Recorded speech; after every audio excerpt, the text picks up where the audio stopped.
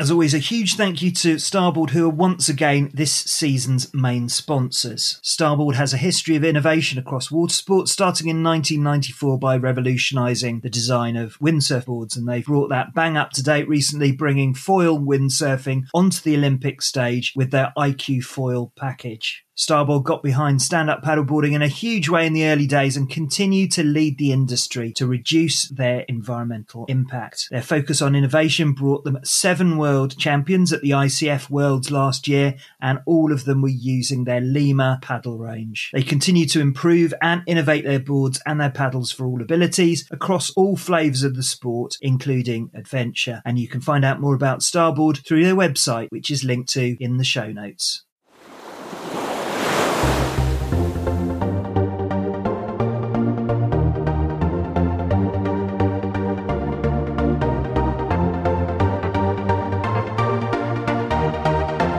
Welcome to the SUP FM podcast with me, Simon Hutchinson. Every week, I chat with interesting people from the SUP world, or to people who can help us, the paddlers of the SUP tribe, to improve and to maximise our own experiences and our love of both the sport and the water. Every episode is designed to inspire or to help you get a deeper immersion into the sport through my conversations with leading athletes, scientists, explorers, TED speakers, and New York Times best-selling authors. And not forgetting some of the many insanely inspiring distance paddlers we've routinely had on the show. This week I'm speaking to the winner of both the 2022 Carolina Cup and the winner of the APP Santa Monica event, April Zill. If you've got any interest whatsoever in improving your performance in racing or just improving your life and your health, then you can't do any better than listening to April, who is the in-form athlete who is clean sweeping all the top race events this season. April has taken a scientific approach to her racing, which is a reason for her consistency. And in this conversation, we really get down into the weeds, into some practical approaches which will really help you, whatever your level. We also discuss her recent book, Athlete Agenda, which helps you to put together your own athletic preparation, whatever your sport or your event, because a one-size-fits-all approach is not the best way forward. I really enjoyed this chat where the world of training nerdery features very heavily, and that is a world I love to spend time in. During our conversation, we also took some predictably wide diversions where I learned all about the sex lives of seahorses, but there was plenty of chat about stand-up paddleboarding and training too. So I hope you enjoy my chat with the unbeatable April Zill. Hey April, welcome back to SUP FM. Hey, I am so stoked to be here. Well, it's great to have you back, and also you're in a rich vein of paddling form at the moment. And I don't know whether you remember back to your previous appearance, but you were one of our first guests when we switched the podcast back on again after a 5-year gap in 2020. So I really appreciate your ongoing support for the show. Everybody in the stand-up paddle industry is so phenomenal. And we're such a small niche sport as well. I definitely think a rising tide lifts all boats. Absolutely.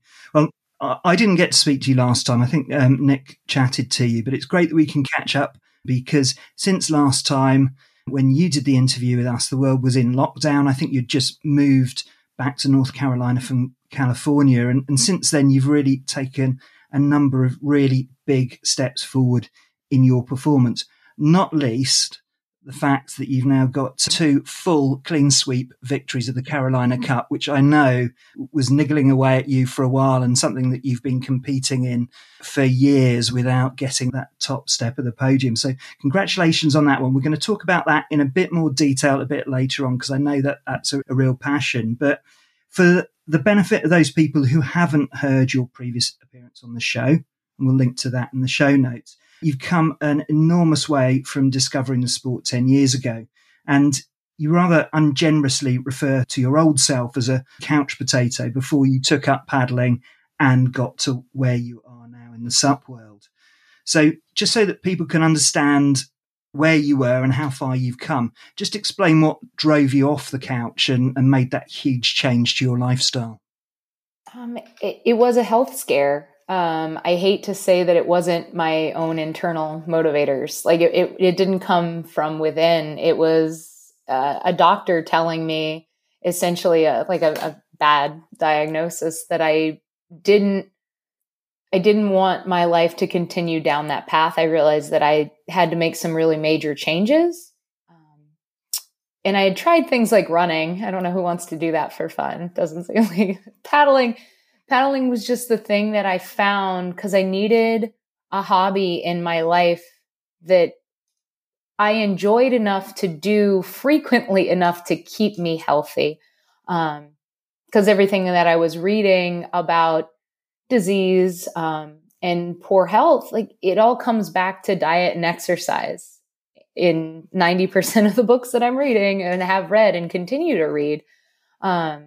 It's always about moving the body at the right intensities, strengthening the body, strengthening the mind, improving the mental outlook, and fueling properly with clean, healthy, from the earth foods.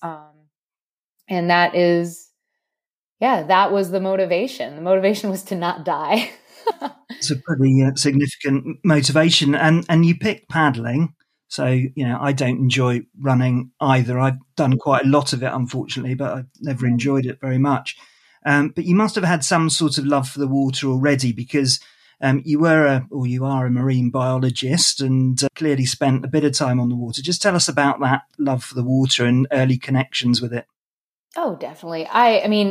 I think my mother was in the water a lot at the local lakes and rivers when I was even just a baby inside her belly still. So some of my earliest memories are swimming, splashing around in the water. I've always been very drawn to water. I did go to obtain my undergraduate degree. I started as a physics major, but I transitioned over to marine biology with a double major in environmental science and environmental education. Because I wanted to be working in the marine environment outdoors. When I pursued my master's, I found myself in an office with no windows, no light, didn't see the light of day for about 50 weeks out of every year. And for 2 to 4, 2 weeks out of the year, I was at sea in the middle of December in the Atlantic, which if you've ever been in the middle of the Atlantic Ocean in December, it's gnarly out there. And I get very seasick on big craft, not on stand-ups or outrigger canoes, thank goodness. But I was drawn to marine biology because I wanted to be outside and I wanted to, raise awareness of the issues facing the marine environment. It wasn't what I thought it was going to be. And it was really ironic. The first few times I had entered paddleboard races, this is very superficial, but it's back when Facebook was kind of starting out. And I would post about a paddleboard race and it would get like 20 or 30 likes. But I would post about the research that I was doing and it would get 2 or 3. So that's like a factor of 10, the people I was reaching.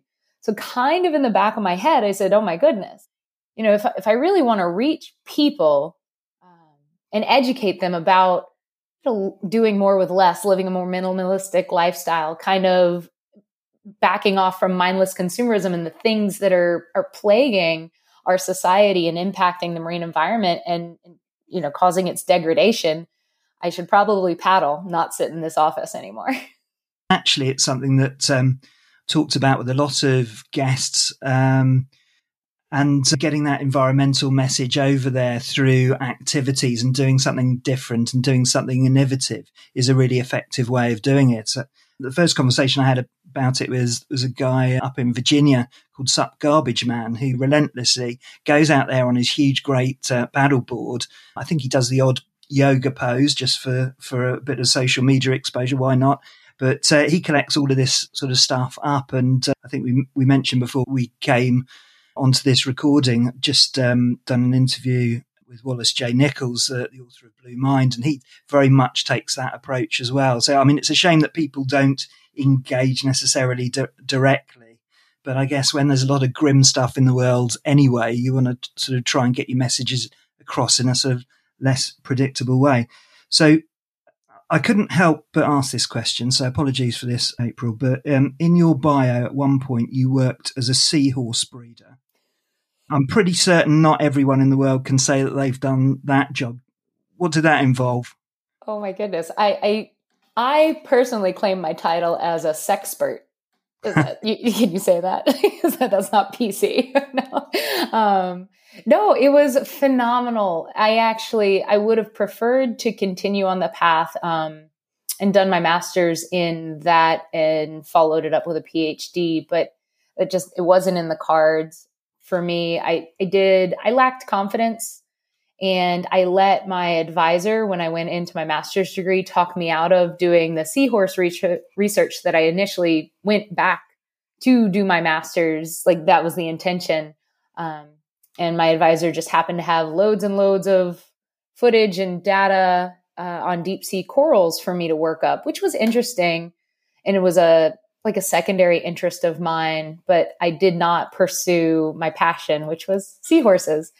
But at the aquarium, I kind of like played some Barry White, set the lighting really good. And just every morning they mate for life. It's actually a beautiful story. So the males and the females, they wake up, like I said, set the music, set the lighting, and they wake up and they dance every morning together to kind of like reconnoiter that bond, just re-cement it, to be together. And the male, it's hilarious because the males get pregnant, totally still trying to figure out how to turn me and my husband into seahorses because I'm busy training and I would much rather just him carry it around. But the males, they wake up and they open their little pouch, under their door, like their anal fin. It's a technical term, right? But and they open it up and it looks like someone's opening a purse and like showing you. And he's like, "Hey, baby, look how big this opening is. You can fit tons of eggs in there." And she's like, "Yeah, I can. That's hot." And so she puts all her eggs in there. And for the next, couple of weeks, they grow and his belly gets insanely big. And he rolls around at a certain point, they're usually on the bottom of the tank. It's just so much. You can tell he's like laboring. He's just like, my goodness, carrying babies is tough work. And then before you know it, he spews them all out of there. And there's hundreds and hundreds of microscopic little teeny tiny seahorse babies all over the tank. So I would take the males out, put them into the birthing tanks. And then the birth would happen. And then I would remove them and put them back in the main kind of breeding tank with his lady friend. So, wow. Dude, I loved it. And obviously this isn't a seahorse podcast, but what happens? What happens next? Then do you put them out into the wild, or? So there are different initiatives actually, because seahorse populations are declining. There are certain initiatives that would like to take the seahorses that are being bred in captivity and release them into the wild. The survivability, the ability of like captive bred seahorses to survive in the wild has not really been studied. That would have been part of my master's and PhD research that I never did. So that would need to be assessed, but it's believed to be pretty low. Furthermore, there's like certain diseases and genetic, like deformities that may occur when breeding in captivity, and there might be risk to releasing captive bred seahorses into the wild that could damage the native populations, the wild populations. So there's not really a program for that. But what my breeding at the North Carolina Aquarium at Fort Fisher did accomplish was I shipped my baby seahorses out to other aquariums that were members of the Association of Zoos and Aquariums. So like they're not for sale for like humans to have at their house, but other, vetted, responsible aquariums were able to send requests, and I would ship seahorses to them for their display in their various exhibits. And that prevented more seahorses from being extracted from wild populations. Amazing, amazing. And I'm sure your paper about the effects of Barry White on seahorses is out there somewhere on PubMed or somewhere. So, Google is your friend on that one. So let's move from seahorses on to stand-up paddling. And you first paddled in 2011, and it's been quite a journey in less than 10 years to get where you've got. And I know that you've had to manage and adapt your approach to get there. So from getting from there to here, how did you start off your paddling journey? Did you get any coaching or instruction to start off, or are you all self-taught? There was a lot of self-teaching, for worse, not for better. Like a lot of people, I was very budget limited. I did leave my job as a deep sea coral reef ecologist. I didn't work at the aquarium. I actually worked in a paddleboard shop so that I could paddle more often. When I got back from a year abroad in India, where I started paddling, I paddled there as well. But yeah, I didn't have the funding to hire like really good coaches. In hindsight, I wish that I had invested in something like that, because I think I could have accomplished my goals a little quicker. I came across some very helpful people along the path. Somewhere around like the 6-7 year mark, I met Johnny Puakea, and he's been really just helpful in sharing training plans and technique. And he'll analyze my technique still these days. And that's insanely helpful because I'm still working on it. Every year I change something. I know I do. But yeah, YouTube videos and then books. In the absence of funds, like I didn't have money, but I had time, especially like when I'm waiting for the paddleboard rentals to come check themselves back in. So I decided that I had this brain that I got this master's degree with, so I might as well use it at the same capacity. If I put the same effort that I put into my master's in something that was kind of like, that I was on the fence passionate about, what if I put that same effort and read the same amount of like materials and did the same amount of research for something that was for me completely selfish and that I truly loved. And yeah, I've read so many books, but the most recent books have been the most helpful. I wish I'd read them first. Oh, go ahead. Yeah, so we raised the prospect of some level of nerdery in this chat. So name some names there. What books spring out for you at the moment? The ones that you wish you read earlier. The two that I wish I had read earlier were the Big Book of Endurance Training and Racing. It's the yellow one by what's his name? I just went blank. Anyway, and Training for the Uphill Athlete by Scott Johnson. And Scott Johnson's actually really accessible on his website, uphillathlete.com. When I need like some training advice every once in a while, I book calls with him. And yeah, so he's really cool and down to earth. He's really driving me nuts because I recommend the Big Book of Endurance Training and Racing to everybody. And I've literally just had a brain absent-minded moment. Yeah, we'll link to that, but certainly it's through all of your website. You can see all the various different influences that you've got in there. And you mentioned about, use your brain, not for something that's a bit but something that you've really got a passion for. And you've obviously got that scientific mindset as well. So just tell me how that sort of manifested. Do you read? You read physiology and all of that stuff, or is it, is it the whole spread of stuff, testing whether things work or not and changing your approach accordingly? Yeah. I mean, coming from zero background in nutrition, physiology, human anatomy, anything like that, it was more like do something for a year. I would always train a certain way for a year, give it an honest try. I would have a hypothesis. Hey, if I did all these CrossFit workouts all year, I'd be super fit and I would probably win all my races. Tested that hypothesis. That did not work. That was called overtraining. And, but But, every step of the way I failed. I failed for 10 years at the goals I had set for myself. And every time I failed, I said, okay, well, what part of that failed? And nutrition was a huge leap in my performance. So I signed up for the Precision Nutrition online nutrition course, and I took that and I read that book.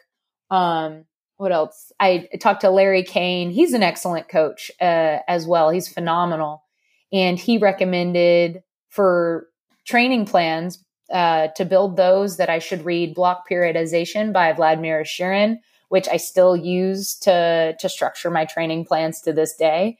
And then for strength training, which is vital, absolutely vital for paddlers. It has nothing to do with getting strong, even though paddling is a power endurance sport, and how much pressure you can apply to the blade 100% matters, especially in upwind scenarios.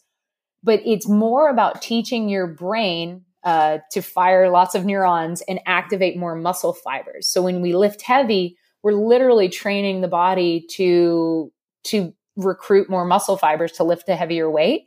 And in a nice, controlled, safe environment, then when we get out into the water, we're able to apply more power to the water. So my favorite book on that subject was, I think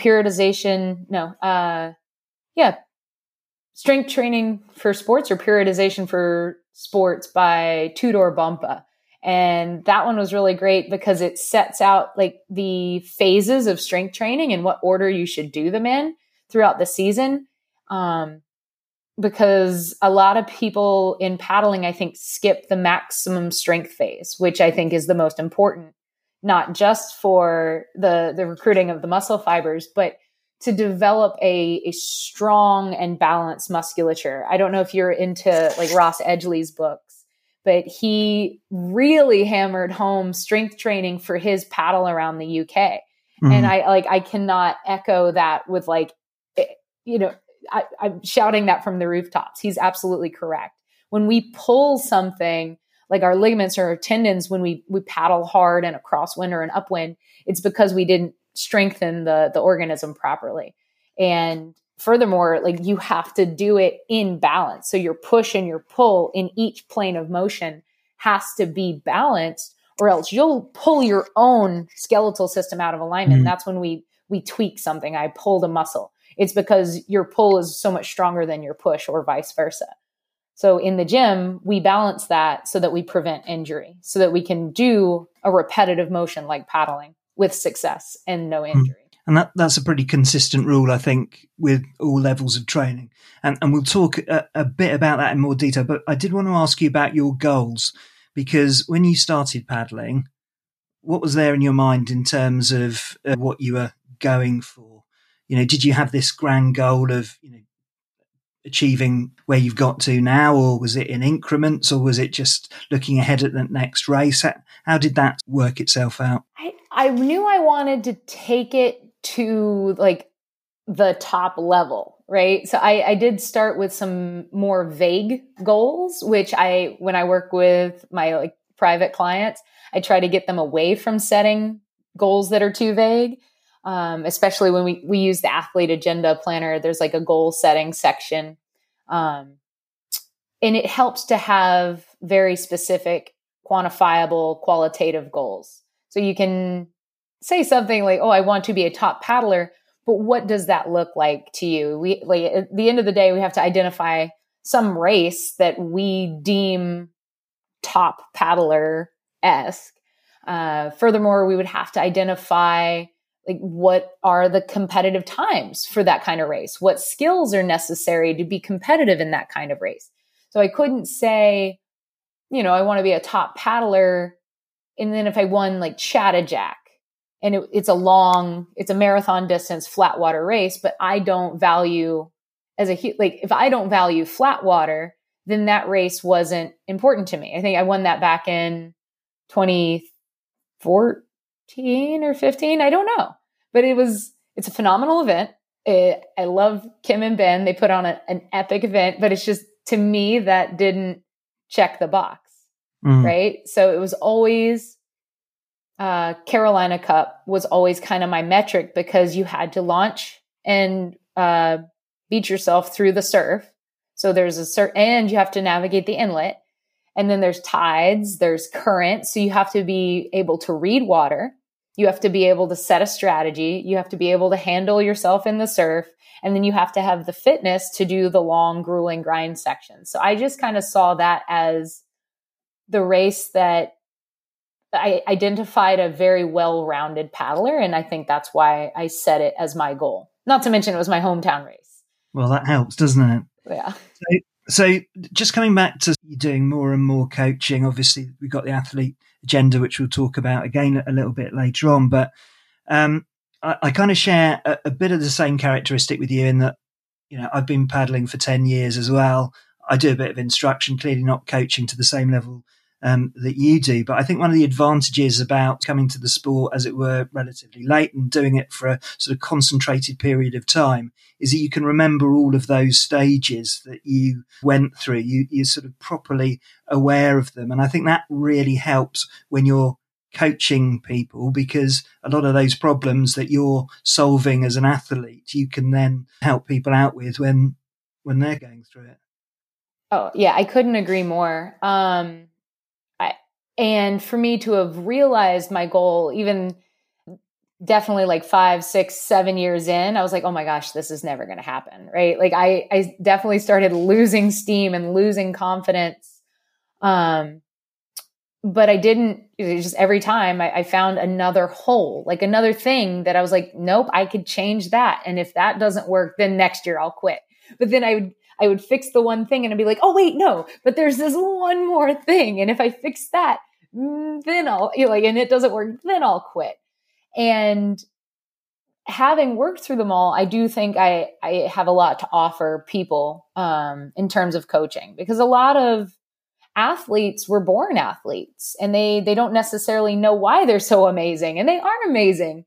And I advocate in terms of like getting coaching or clinics. Anytime there's clinics at races, sign up for them.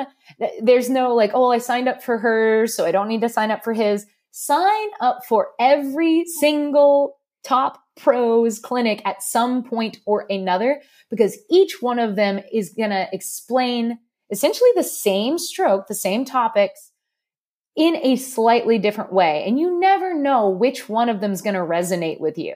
And when I started paddling, I took clinics with every single paddler, like everyone that was doing a clinic.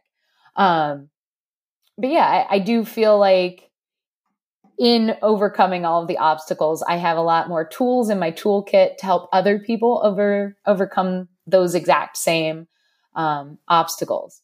And the last one, so I'll go off on a slight tangent here and tell you like the one that I think made the biggest difference, that I wish I hadn't waited so long to test or waited so long to, try, was the aerobic base work. And I don't know if you had seen, I actually bought a blood lactate meter to test my lactic acid levels when I'm paddling, because I wanted to be sure that I had my aerobic threshold like perfectly pinned for like an 8-month block of aerobic training. And sure enough, it was way lower than I thought it was.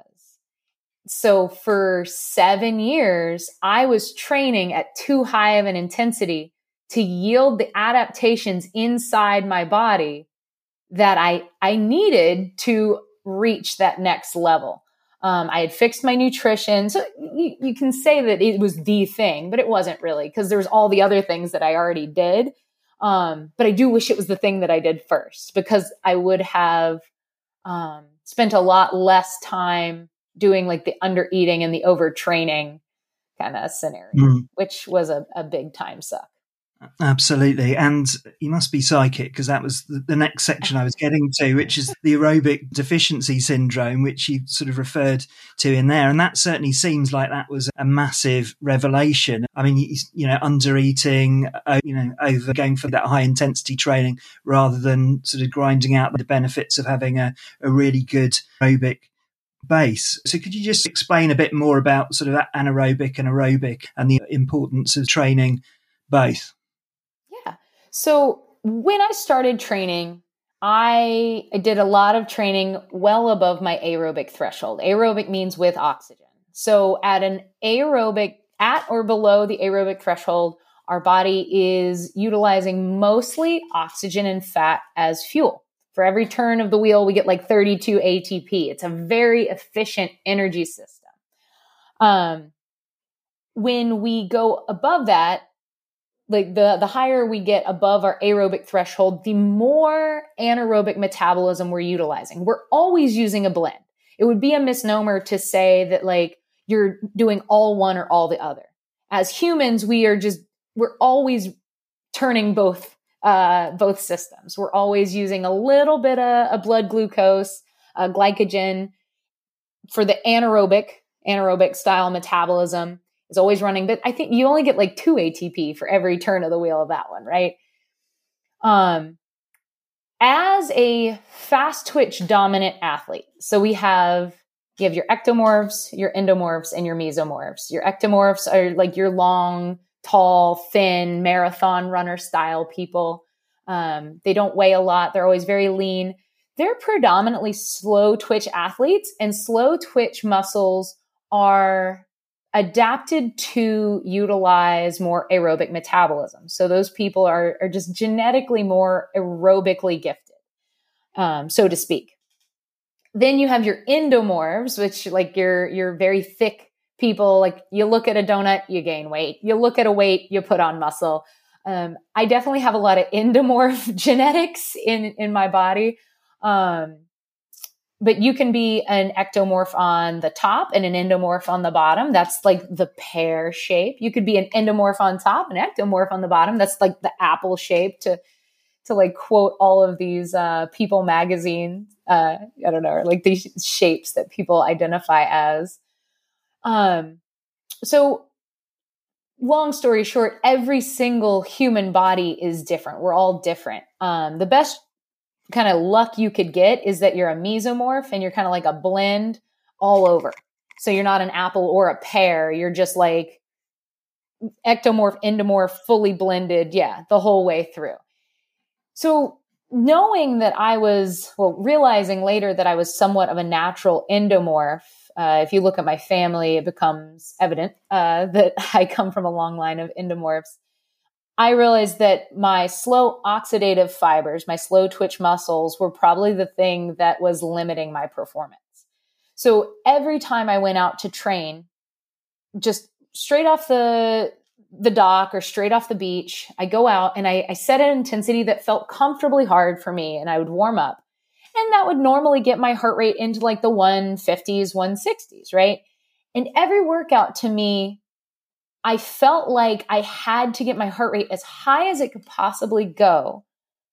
And I had to hold that for as long as humanly possible, because in my mind, that's what the other racers were doing. I'm like, well, their heart rate's really high and they're going really fast. So my heart rate was really high, but I was going really slow. I just assumed that my speed would come, but I would train like at the intensity that I wanted to race at. And in discovering that literally nothing could be further from the truth, I dialed things back and I started training my slow oxidative fibers. So lactic acid gets a really bad rap, right? Like people say, oh, it builds up in your muscles and it burns, and that's what causes you to slow down. It's actually the hydrogen ions that are released along with the lactate, with the lactic acid, that slow you down. The lactate itself is used as fuel in anaerobic metabolism. So by going out and training at slightly too high an intensity all the time, my fast twitch muscles were just gobbling up glycogen and lactate every session. And I was continuing to train that system, which already worked fine in me. My body was very inefficient at utilizing fat and oxygen and going at any speed, like faster than like a crawl.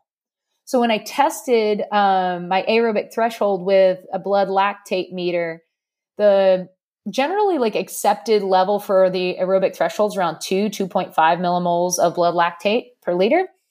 my aerobic threshold was down around 145, which means anything above 145, I was injecting my system with enough lactate that my muscles could burn that as fuel and they would not need to rely on aerobic metabolism. When I then ran out of glycogen in a race, you have to slow down, like insanely. You slow down so much, and because your body's not efficient as a slow twitch athlete. So I spent an entire year training essentially right at 145. And I just wouldn't go over it. Thank good, because of the pandemic. I didn't really have a lot of places to go. So because that happened, I was able to train right at my aerobic threshold, and I brought that up to 165.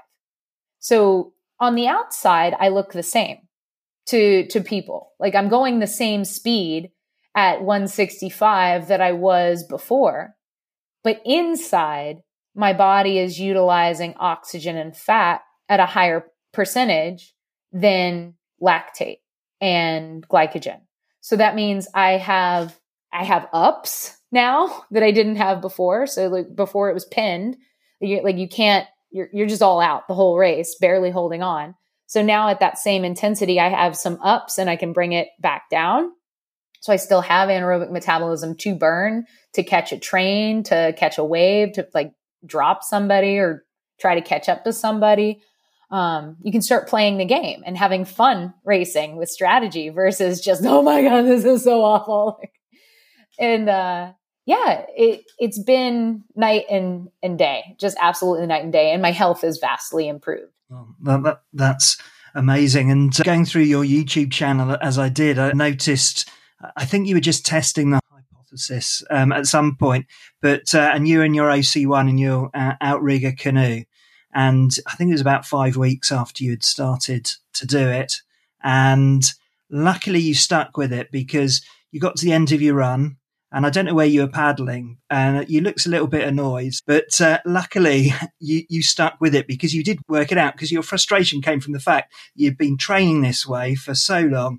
And then after 5-6 weeks or whatever it was, you ended up being 3 minutes longer. But then you figured out actually you had a massive headwind and you had to make loads of different adaptations. So, if you'd done it via your old training system, you'd have been miles behind. Yes. And I actually have scheduled for release in the next few weeks an update where I am doing the exact same time trial.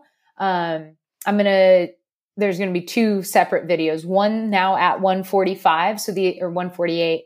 So the same heart rate from that video, which is now well below my aerobic threshold.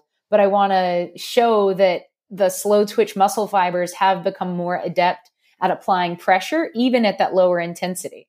So the 2 videos will show that even at 148, I'm faster at 148 than I was at 148 a year ago because of the muscular adaptations to the slow twitch, the slow oxidative muscle fibers being stronger.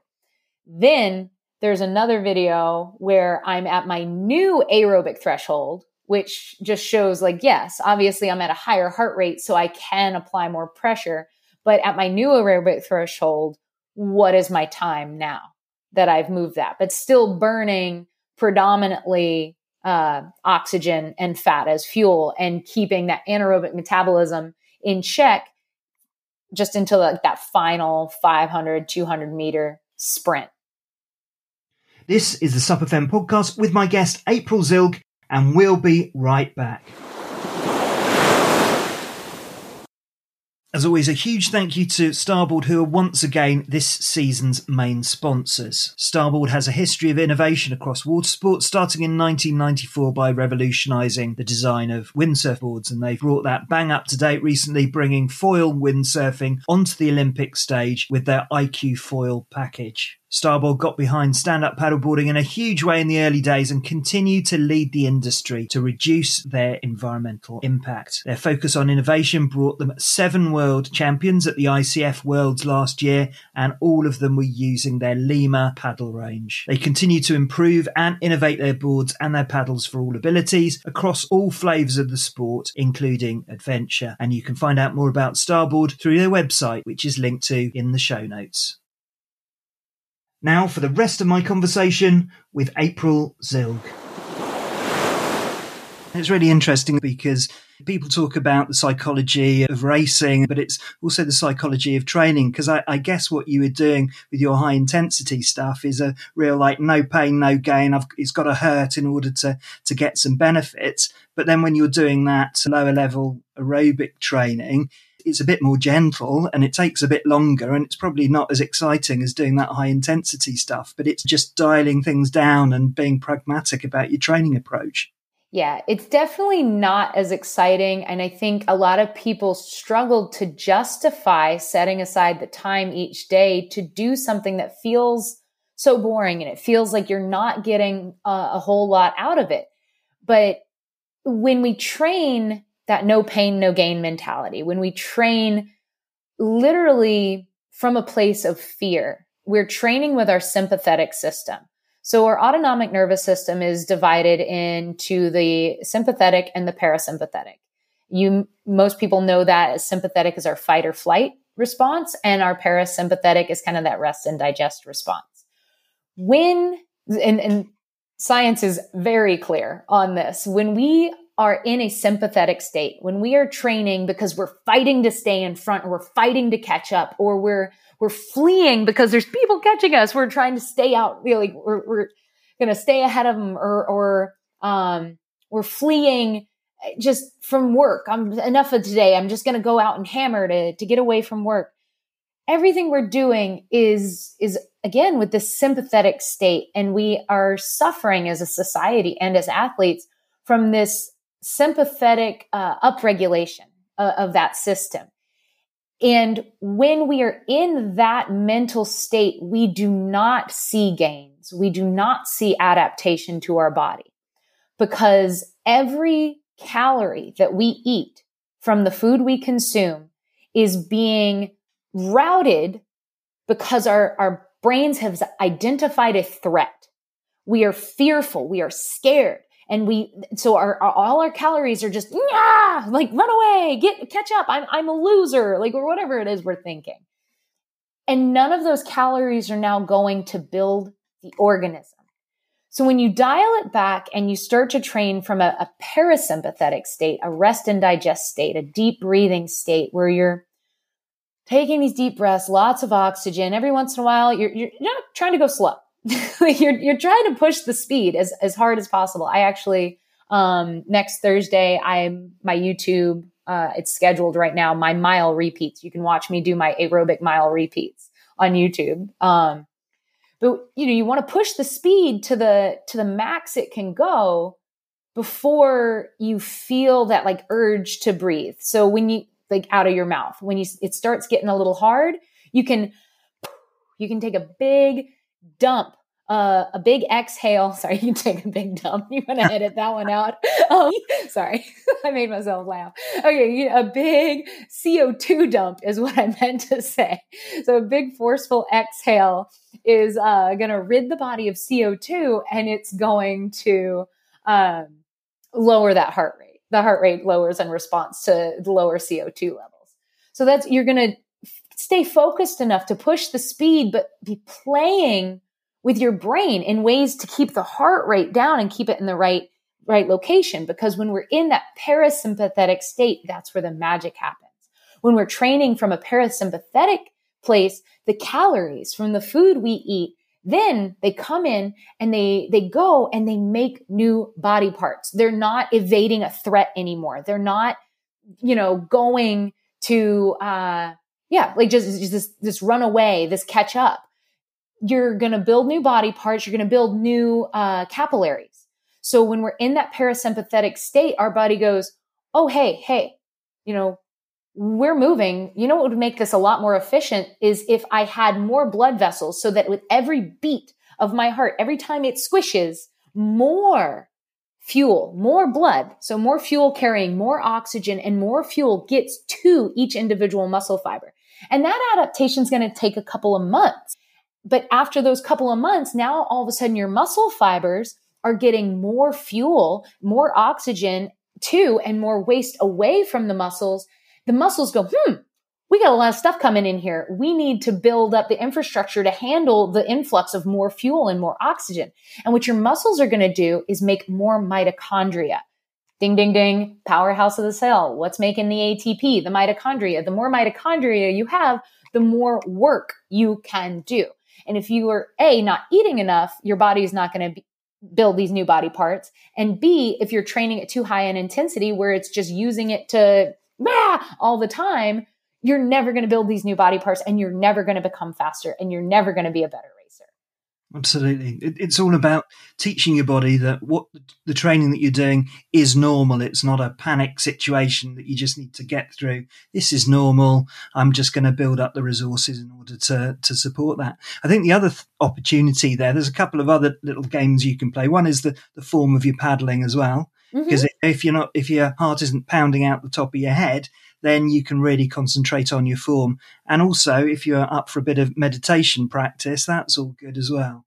So there's lots of things and lots of games you can play while you're doing it. But as you say, it's kind of investing the time and not really going to this no pain, no gain approach, which has always been like a traditional way of doing things. But I'm sure it works for some people. But yeah, I'm with you on that one. You just have to build your base up and be pragmatic about what works. Yeah. And I mean, the no pain, no gain, it does work for about 6 weeks. It elicits the adaptation more quickly. And that's why it's so glamorous, because you do it for like a week or two and you instantly see improvements. But because all of the, like I said, all that fuel is going into just the activity and not building the organism, you're lucky if you just kind of burn out and fizzle out first. The worst case scenario is that you actually become injured because, again, your body's not utilizing the calories, the fuel that you're eating to build your muscles, to build your capillaries, to build your ligaments, to build your tendons. It's just going into evading the threat. And that's when you feel that like overuse injury, that's an indication that you've definitely been training for a little too long. So, or at too high of an intensity for too long. I mean, it's a fascinating area. And, endurance, had the experience marathon running. I'm an ex-rugby player, and doing endurance sport isn't suitable for my frame. I don't think really, or certainly not running. And my real step forward, seeing as we're getting into book recommendations, is a book called Chi Running. If anyone out there does fancy doing a bit of running, it's by a guy called Danny Dreyer. And it's all about working with the natural movement of your body ergonomically in order to sort of move forward, rather than what I was doing, which is just a sort of extension of my sprinting style, and ending up, when you go longer than 10 miles, you end up doing yourself a bit of damage. So yeah, it's all about sort of being kind to yourself and easing up, really. One subject I wanted to talk to you about, and again, another common one in my conversation with athletes, is cross training. And I know you've done a lot of CrossFit. It sounds like it didn't work out quite as well as you were hoping, but it seems that the OC1 single outrigger canoe is something that you use really effectively. So how does that help your supping? It keeps my heart rate a lot lower when doing training. Stand up is inherently a higher heart rate activity because it's body weight supported, and I'm driving through the legs. I'm still driving through the core and the lower body in the outrigger canoe, but stand up is just that much more intense. I'm like literally like throwing my weight like this kettlebell swing with the lower body every stroke. And it keeps the heart rate higher, keeps the stress on the heart just that much higher. And I think just me training at a lower intensity, because I do have such a strong anaerobic system, my fast twitch muscle fibers and my fast twitch system it's a lot. If I train it a little, it'll take over. So by forcing my heart rate to stay a little bit lower in a seated position, I'm definitely able to prevent overtraining, and prevent the release of too much cortisol into the system. Because that's the other really negative byproduct. You're like, oh, well, anaerobic metabolism, when I do anaerobic training, it shows results really quick and I get faster, better, and I feel it and I see it. Why wouldn't I do it all the time? Because the byproducts of anaerobic metabolism are really damaging to the body, like high cortisol and just kind of throwing off your hormones. And as a female, that's not good. Like we like normal hormones. Yeah, but running as well. So I do actually run. I mean, I hate it, but I do it because it's a necessary evil. And I find that between running and outrigger canoe, those like really shore up imbalances on either side from stand up. So let's say that your running shoes are locked away. You haven't got access to any form of paddling. And if I was to restrict you to one particular exercise to try and maintain your health and your strength, I mean, you mentioned kettlebell there, pull-ups, all of that sort of stuff. What's the one exercise that you would utilize just to keep yourself ticking over if you absolutely had to in this very artificial situation? Are very artificial. So when you say one exercise, you mean like one movement, or do you mean like just going to the gym? Could I say strength training? No. You mean one movement? Yeah, just one thing, one go-to exercise that whole body type thing. Is there any? I'll just what's been recommended to me is the kettlebell swings. I do like kettlebell. So that's a sort of whole body exercise. You got a bit of weight on there. You got the aerobic and anaerobic in there, and it sort of roughly fits the sort of the paddling movement.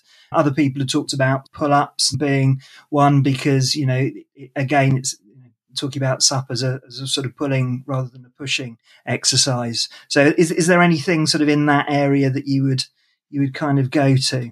I like all of those. I was going to say if it has to be a compound or a simple maneuver, because I really like overhead snatches. So the bars on the ground and your arms are out wide and you're pulling, so you pull it up and then you receive the bar overhead. So you have to slow down the movement and like it's kind of like it's almost training the push musculature, but you can catch it in a squat position. So it requires an insane amount of core. It's probably one of my favorite like compound maneuvers. There you go. Fantastic. Great stuff. I'll be practicing. And of course it sort of exercises the back as well as the front. Sometimes there's imbalances and so on. So that kind of talks to your training approach you mentioned. When you chatted with Nick, you talked about something which I love talking about, which is sort of cold water therapy. And you talked about an interesting thing that I hadn't heard before, which was around reducing inflammation through cold water, and that you want to do that if you're on a multi-stage competition, but you don't want to do that if you're just general training, because inflammatory response kind of helps you to build muscle and strength and so on. So I hadn't heard that one before. And obviously cold water training also helps to habituate yourself to cold water shock for events like heavy water and so on. But you also mentioned about breath control and hypoxia, and I just wondered what you do in terms of your everyday training in order to sort of utilize that, because there's a lot about nose breathing and holding breath while you're paddling. How do you use that when you're out? Do you have a sort of particular system or set of exercises you follow? No, I'm not very disciplined in the regards. I do my aerobic paddles where I'm breathing through the nose. And like I said, I'll do the CO2 exhales to keep the heart rate in check. I do utilize like cold showers and cold water therapy, but more for the mental training aspect. It's not, and I never pair it to blunt inflammation or to slow down my body's adaptive responses. I try to make sure I'm a nose breather all day. And in the age of COVID, most people that I know that got COVID are mouth breathers. Like I hate to say that, like close your mouth. There's all these little cool hairs and things in there cleaning and filtering. Shut it up. There's another really good book, by the way. Was it So the Oxygen Advantage, or Patrick McKeown, isn't it? Yeah, that one was really good. And he talks about in indigenous cultures, there's like the mothers will, like if their babies are breathing out of the mouth, they'll close it.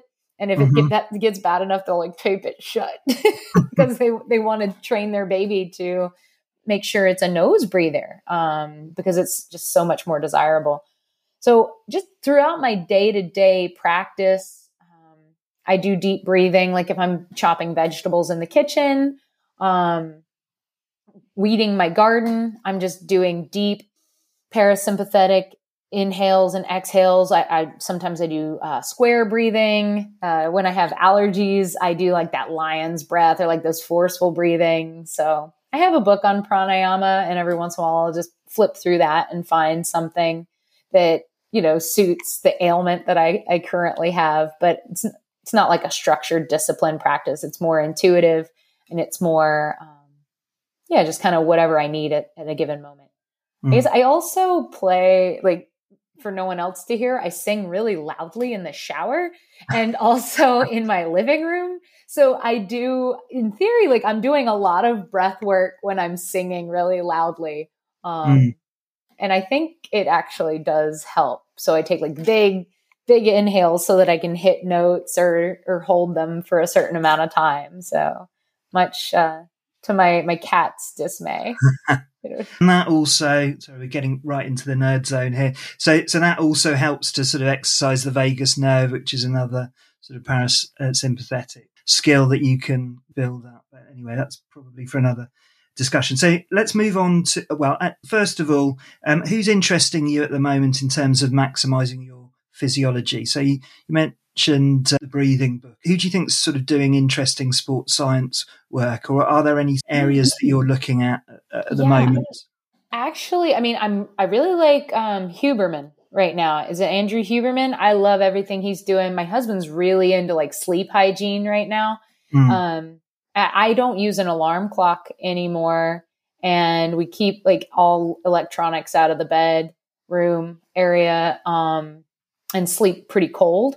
And I think that, I mean, that's helped a lot with things like just recovery and in general. Like I just wake up, I pretty much wake up at the same time every day. It's between 5:30 and 6 naturally, but I don't set an alarm because if my body needs extra recovery, I sleep in as long as like I don't have any meetings scheduled, obviously within reason.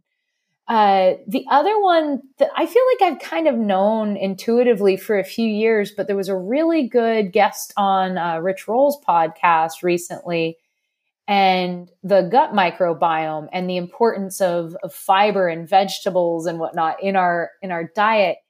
And I have a 13-year-old boxer named Kaya. She's got her own Instagram, by the way. So Kaya, the boxer, she's ancient for a boxer, and I feed her mostly vegetables. She's a carnivore, so she gets meat, but I save all my table scraps, like all my vegetable table scraps, like the stalks on broccoli, the butts off of Brussels sprouts, little ends off of asparagus, and I save it in a thing all week. And at the end of every week, I boil it down with some barley, some peanuts, some blueberries, and a chunk of meat, and she eats it all week. And she's like running around like she's a puppy. And I was like, vegetables. Yeah. Vegetables are good for us. But yeah, so I think emerging science is just supporting that it's not that we're digesting the vegetables. It's that we eat tons of foliage and greenery and vegetables, and that feeds the intestinal fauna.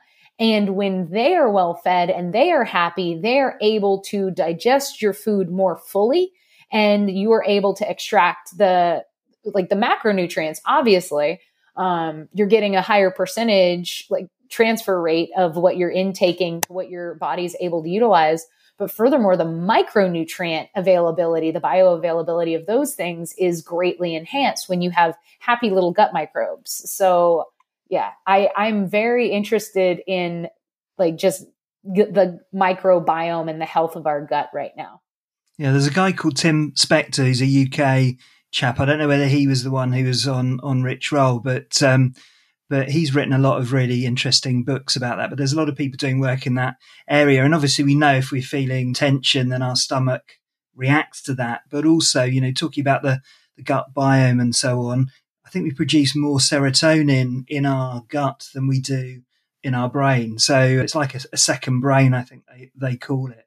And obviously the more diverse, the better.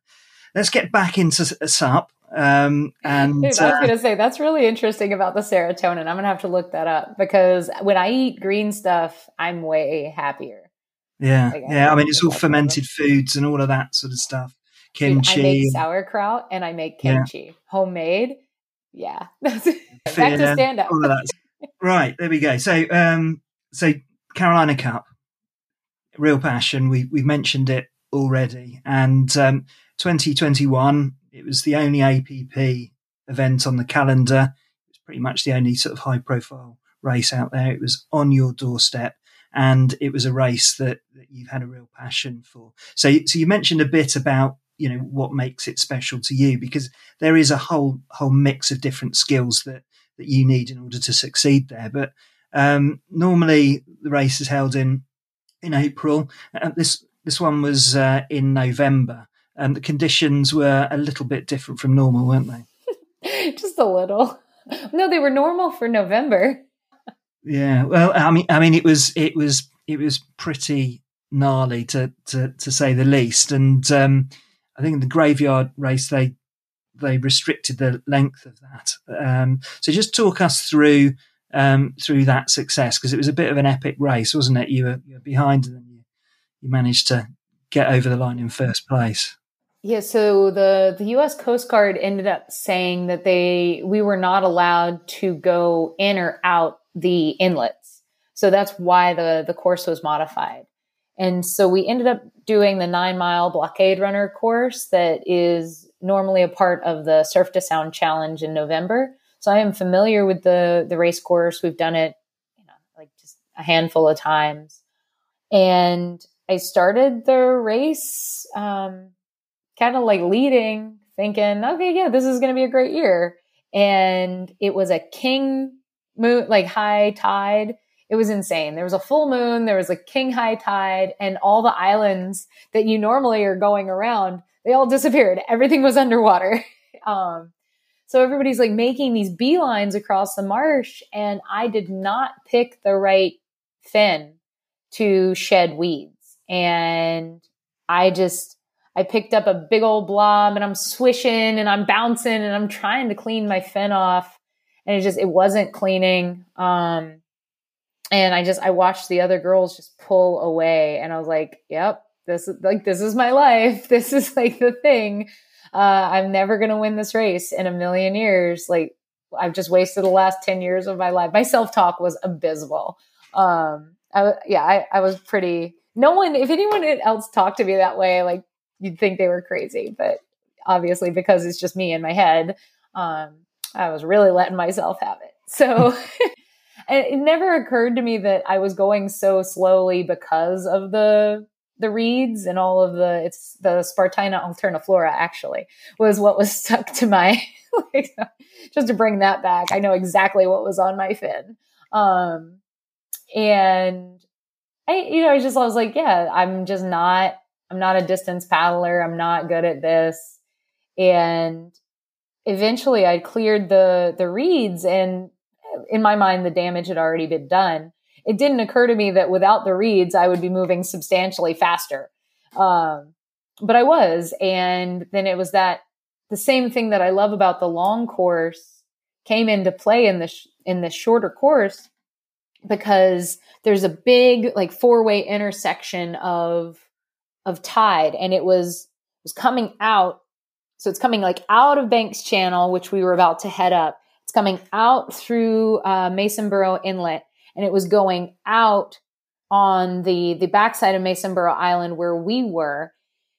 And so when I saw the other girls that were decently in front of me at that point, I saw them kind of go straight into the 4-way intersection, and they got pushed so aggressively by the tide. And then the wind was in our face too at that point. And it, like, every once in a while, there was like a 30+ mile an hour gust, and you're like, I'm done. Like, I don't want to do this anymore. But sure enough, like if you look at it, there's an eddy on the side that I was on, and then there's an eddy on the opposite side of the outgoing tide. And I knew they were there. So what I ended up doing is hugging the shore before the intersection. So I got into the first eddy. It looked like I was making a wrong turn up Masonboro Inlet, but I rode the eddy, which made me go faster than I could go with my own power, into that eddy. And then I just stayed straight while the tide pulled me out, and like it corrected me to where by the time I crossed the tide, I essentially like ferried across like a whitewater move. I ferried across straight into the other eddy. So it was like an eddy, a slip, and an eddy. And I blinked, and they're like, I was right next to them, and I was like, oh my God, that worked. Local knowledge. I was absolutely in disbelief. But those eddies were swirling fast. So every time I crossed the eddy line, I had to like set my rail because it would grab my fin. And like, because it gets swirly because half of your board's like going this way now and the other half's still not in the eddy yet. So like it was really gnarly. It wasn't a stable route. It was definitely a hard route to stay on your board, but it was the faster route. Incredible. And all of that study about water patterns and movements and experience, around that area. I mean, it sounds like it's got everything going on in all directions at all times, pretty much. Dude, it was crazy. And hold on, I definitely, since you said Tristan Gooley is a cool guy, I'm going to have to call him and be like, hey man, I liked that. I did read that How to Read Water book before that race. I mean, I already knew about those eddies, but I was just super, it was just really fresh in my mind because I had just read that book. So yeah, that's awesome. It's awesome. So, so you didn't just win the distance race there, did you, April? You won the sprint, the technical as well. And that was also a little bit gnarly as well, wasn't it?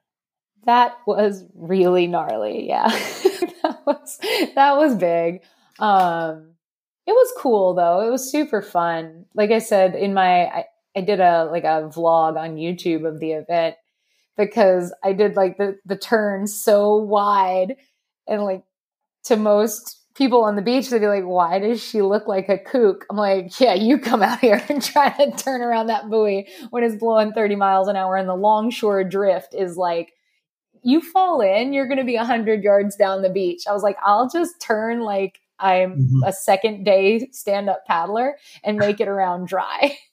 Yeah. Well, no shame in that game. No, absolutely. You got to be pragmatic about these things. So you won that race. So I mean, how did that feel? You got 10 years worth of paddling.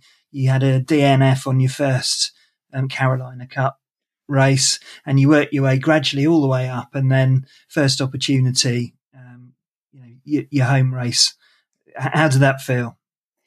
Because it was the modified course in November, I hadn't felt like I had done it yet because it was the 9 mile. And like it just didn't feel like I did it yet. That's all. Yeah. I wasn't unhappy. A-type personality, I'm suspecting here, April. I mean, you finally hit the straps on this one.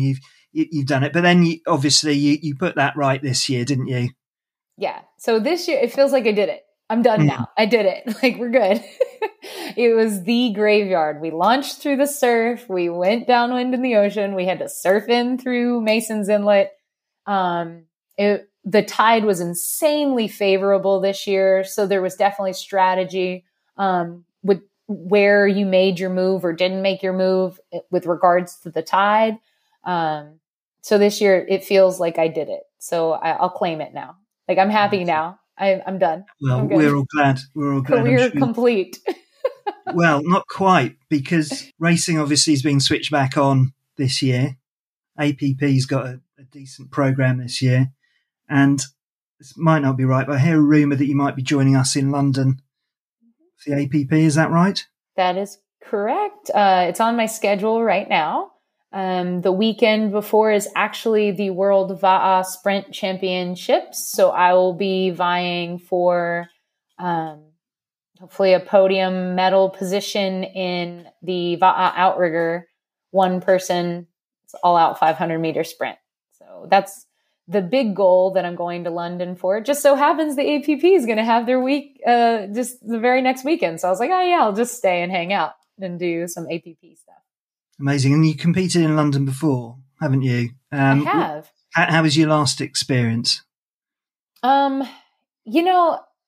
a lot about training and overtraining in myself. That was one of those races where I had done, I think, the Wild Buffalo Relay, which is a 42-mile crossing from Catalina to Newport. Then I had done the Carolina Cup, and I can't remember, I think it was after I did the 100-mile race from Chico to Reading. I'm not sure, but I was really tired. And I was like, no, I can do this. So that race did not go as well as I had hoped. But like I said, I'm definitely learning a lot more about how to not overtrain and not overcook it. So I should be much more rested coming into this event in London this year. Excellent. Well, we look forward to seeing you up there. And the route isn't bad, is it, along the Thames? Did you get a chance to look up at all and see some of the landmarks? I did. Big Ben was under construction. Oh. It was all covered up. So I'm very excited to get back. Amazing. And what about the rest of the tour events? The Korean races look pretty tasty. You taking part in all of those? It's currently on the schedule. We'll see. As with any international travel, just right now costs seem to be skyrocketing. Mm-hmm. So only my budget will determine whether I attend or not. So it's all about the budget. Well, it is, isn't it? At the moment, times are tough. So just coming back. Oh, I was like, which means buy an athlete agenda. Well, funnily enough, I was coming straight to that. So coming back to coaching, you've put the hard work in. You've come from couch to the form of your life. You've experienced a bunch of training obstacles that you've had to work out and resolve. And you've done this all within a relatively tight time period of 10 years. So you've really gained all of that knowledge and an approach that works. So tell us a bit about how we can all benefit from Coach Zilg. It would be great to hear about, your coaching and opportunities people have got to actually harvest some of your knowledge. And the athlete agenda is something which is out there now. It looks like a beautiful piece of work. So you've got a bit of art as well as the sort of utility on it. It looks like the sort of resource that you wish you'd had when you'd started paddling. Would that be a fair assessment? That would definitely be a fair assessment. There is something about getting very clear with your goals and your why. Simon Sinek, the book Find Your Why, very good one, applies to athletes as well as entrepreneurs or business people. I find actually most books written for business professionals are great for athletes and vice versa. Because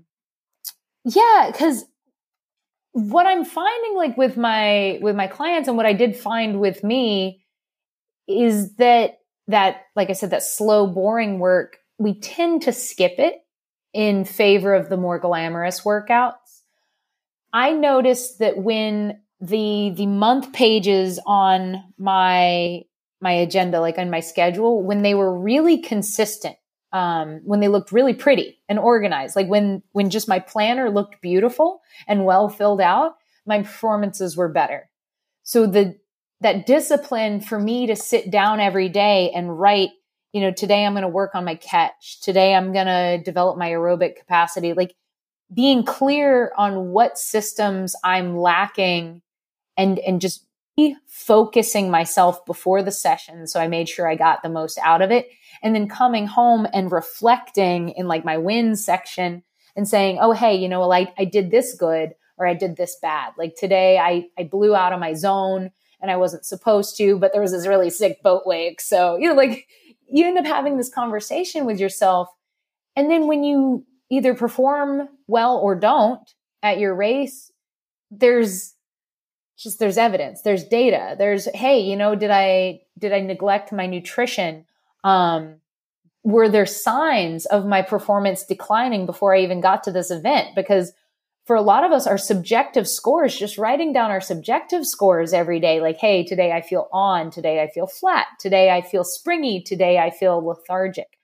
Those feelings that we have are clues into our body's readiness to train, and kind of like a recovery status and what we're getting out of it. And if we can keep that record somewhere, like, we're going to benefit more from our training.